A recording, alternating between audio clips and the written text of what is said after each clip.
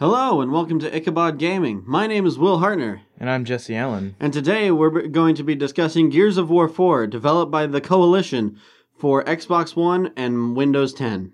Yes.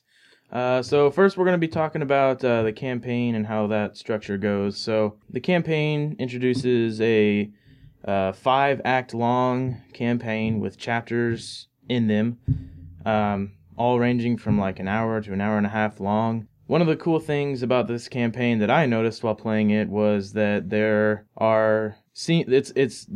it's like a seamless story where once you begin playing the campaign, it's like you're watching a movie, but you're also playing it as well because there are no loading screens at all. It's just cutscenes, and then you play like a chapter or so, and then there's another cutscene that leads into the next chapter or act.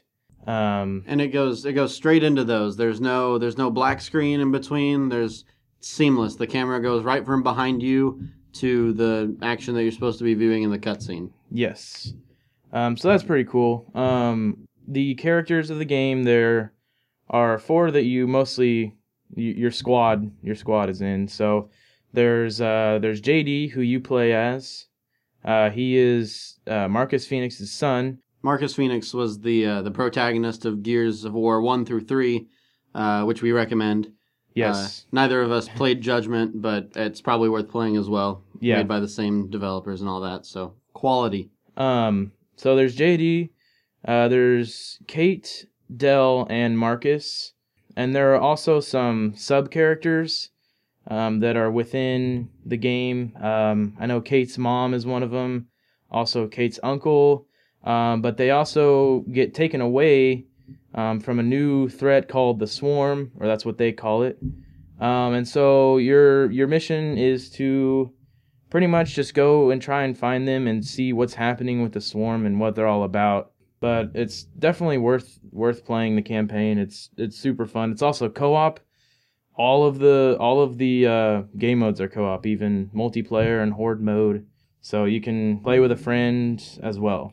The first player will play as JD Phoenix, and the second player will play as someone else in the squad. Yeah, Kate, they can. Del, Yeah, they can else. pick. They can pick who they want to play as, which is pretty cool. So yeah, we'll probably go ahead and move on to the multiplayer modes at this point. We both played some of the multiplayer.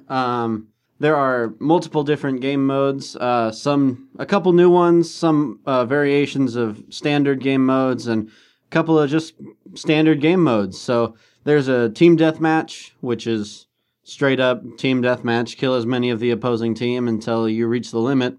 Dodgeball. You want to talk about Dodgeball, Jesse? Yeah. So Dodgeball is a new multiplayer mode. It's so you start out with your squad. There's 5 players on each side, and you have 1 life, and the person who killed you, if one of your teammates kills them, then you're back in the game until so you keep doing that until one team has no more players left on it. So there's that one. There's your normal King of the Hill, Arms Race, which I never played Arms Race. So Arms Race is also new. It's just like a gun game or something.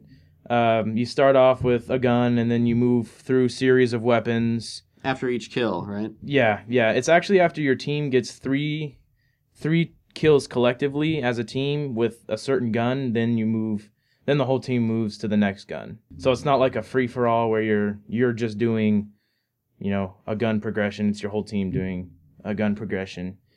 And then there's Guardian, which is I believe that's an older game mode where sort of like a VIP kind of thing. Yeah. Protect one player at all costs, and if they die, the other team wins, and if their VIP dies, then they lose. And yeah. Once your VIP dies, then everyone has 1 life. It's kind of hard to come back after that.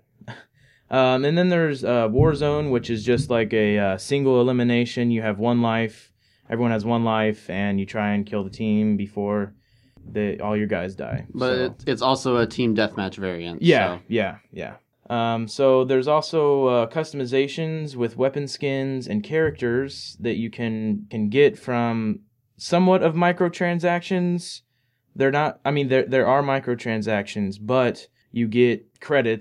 after each match you play, you get a certain amount of credits for how good you did or how many challenges you completed. And so you can save up your credits to buy operations packs, and they give you stuff like weapon skins and characters to play as in the multiplayer. There's also a new thing called bounties, where you also get these from operations packs. Bounties are just challenges within a game, a certain match. So you could have like a King of the Hill bounty where you get like, say, 1,000 points and you get, a certain amount of XP towards your level if you complete that challenge. And then there's some competitive game modes called, there's 2 of them called Escalation and Execution. Escalation was kind of the domination. You got to control 3 territories to win instantly. If your team controls all 3 of them, you win instantly. Or if you control a few, you gain points towards a win. And so, alternatively, there is Execution, which is another variant on Team Deathmatch. Everyone gets 1 life, but the only way to get a kill to count is to execute them, which is this brutal sort of finishing move where you either, take a chainsaw to someone's neck, or you can curb stomp them, put a grenade in their body, all sorts of brutal stuff. Yeah. It's a lot of fun. Kind of what Gears is known for. It's just kind of its gore aspect. So there's another mode that was introduced in Gears of War 3 that came back, and that's Horde. Well, it was in Judgment as well, so it's been in since 3, but it came back to us because we didn't play Judgment, but that's all right. So Horde is just a survival mode with, I think, up to 6 players. So wave-based. Yeah, so there's... What's new about this Horde is that there are classes. In Gears 3, there were no classes. There are the Engineer class, Soldier, Sniper, Heavy, and Scout. And each one of them comes with a certain gun or ability that you can use while you're playing Horde mode. And so the way it works is that there's this thing called the Fabricator, where you go and get that, and you put that down wherever you want to, defend an area. And the Fabricator is, it's almost kind of like a power generator, where there's a certain amount of power in it, and you can buy defense items like barriers and turrets, and you can also buy guns there as well for like in case you run out of ammo. You can also pick up guns from the enemies that you kill. Yeah. But your effectiveness with them is a little less. Yeah, because it gets pretty difficult past wave 5, even though you're on the first set of waves. And 5 out of 50. There are 50 rounds total. Yeah. So the waves work like there are 50 total, but they're like broken up into 10 sets. So once you get to wave 10, the enemies get a boost, and I believe they get like 2 times health, and then if you get to 20, it gets to the point where they get 2 times damage, and so that just keeps going on and on until you get to level 50, and if you get there, then you're a god, because I've never gotten to 50. But it's also really fun to play with friends because you can work as a team and try and take them all out and stuff. Yeah, it was a lot of fun when I played. The third-person perspective has always been well done, especially in Gears of War. The cover system is incredible, as always. You run up behind something, and you are behind it. Yeah, and they added more destructible cover in this one that I have noticed. So if you're taking cover behind something and you're getting shot at, you'd see like bits and pieces of it flying off from the bullets coming at you.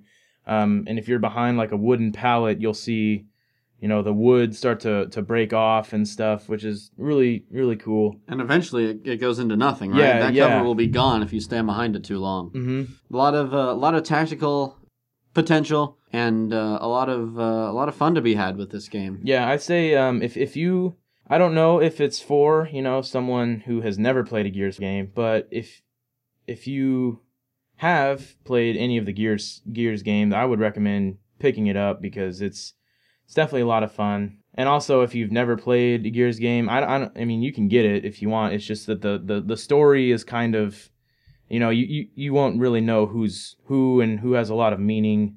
There's some backstory, but there are some characters that show up that you're not going to know if you don't play the other ones. Right, so right. Pick it up, but also maybe pick up the ones that came before it. They're not expensive. They're also really good as well. They're all really great, and I believe most of them are backwards compatible for Xbox One. So, all right, I think that's all we've got today. So thank you for joining us on Ichabod Gaming. We'll talk to you next time. Thanks for joining us. Yep, thanks.